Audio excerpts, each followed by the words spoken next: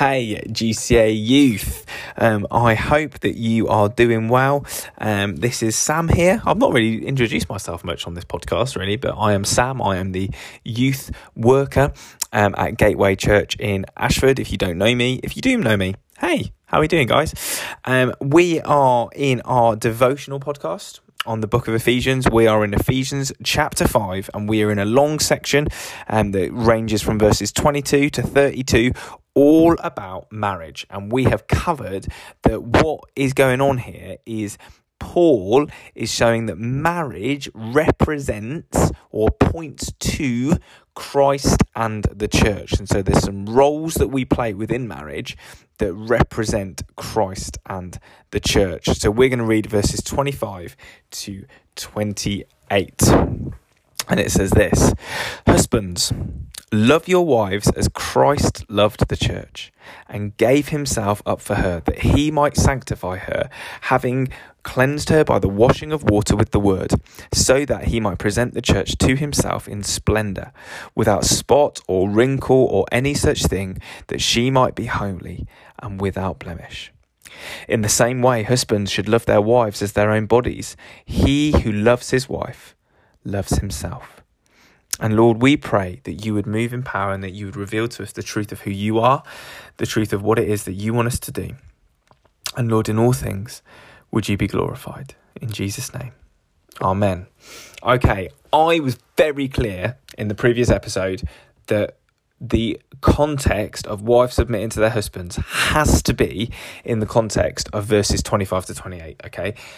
Wives submitting to their husbands and the command to do that in the way that it represents Christ and the church is in direct context, or rather has to go in line with husbands loving their wives as Christ loved the church. That we submit to Christ as our head as a result of what he has done. And just listen to these things that he has done. That he loved us as his people. He gave himself up for us. That the church is pictured as his bride, right? It's pictured as the bride of Christ, the church is. So when Jesus comes back, he's coming back for his bride. Like, you get this romance language, this commitment language, this covenant language, this agreement language between God and his church, God and his people. And it's supposed to be beautiful, right?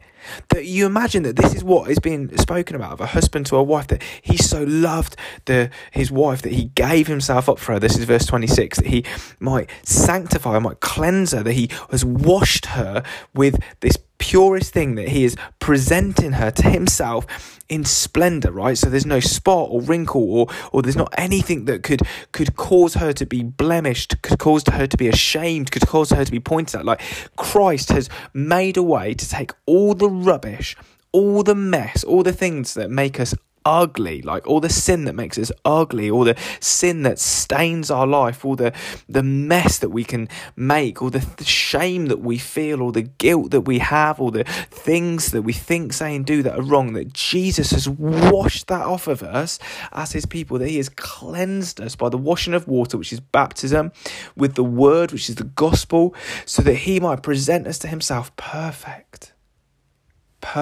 holy, without blemish. That when Jesus looks at the church, we are perfect to him. And that's not because he's got rose-tinted glasses and he's just hopeless romantic. It's because he's made us perfect by his blood. That the sacrifice of the cross has washed us clean and perfect. And in that way, the way that represents Jesus, the way that follows Jesus, the way that is pointing towards Jesus, that is the way that husbands are supposed to love their wives. So when men punt this and don't love their wives sacrificially and don't work incredibly hard to build them up and support them and encourage them and strengthen them and encourage them in the Lord, when they hurt their wives or abuse their wives or neglect their wives, that is not the way that God has designed marriage to be. That's not the way that husbands have designed marriage to be, and that isn't the context that wives are supposed to submit to their husbands, submit to his leadership and direction. It is all in the context of loving the wife as Christ loved the church, loving the wife as they love their own body, loving their wives as themselves. that there is a sacrificial, we are in this together, we are united together, that I am for you and with you and giving everything up for the good of you that comes with marriage as the husband and the wife. And if you think that's a high standard, you bet it is, because it's representing Christ and the church. And we fail and get this wrong as husbands. I'm a husband myself. I fail and get this wrong every day. But that is what God is calling me to as a husband. And that is what God is calling all husbands to. And that we're to strive to be like that.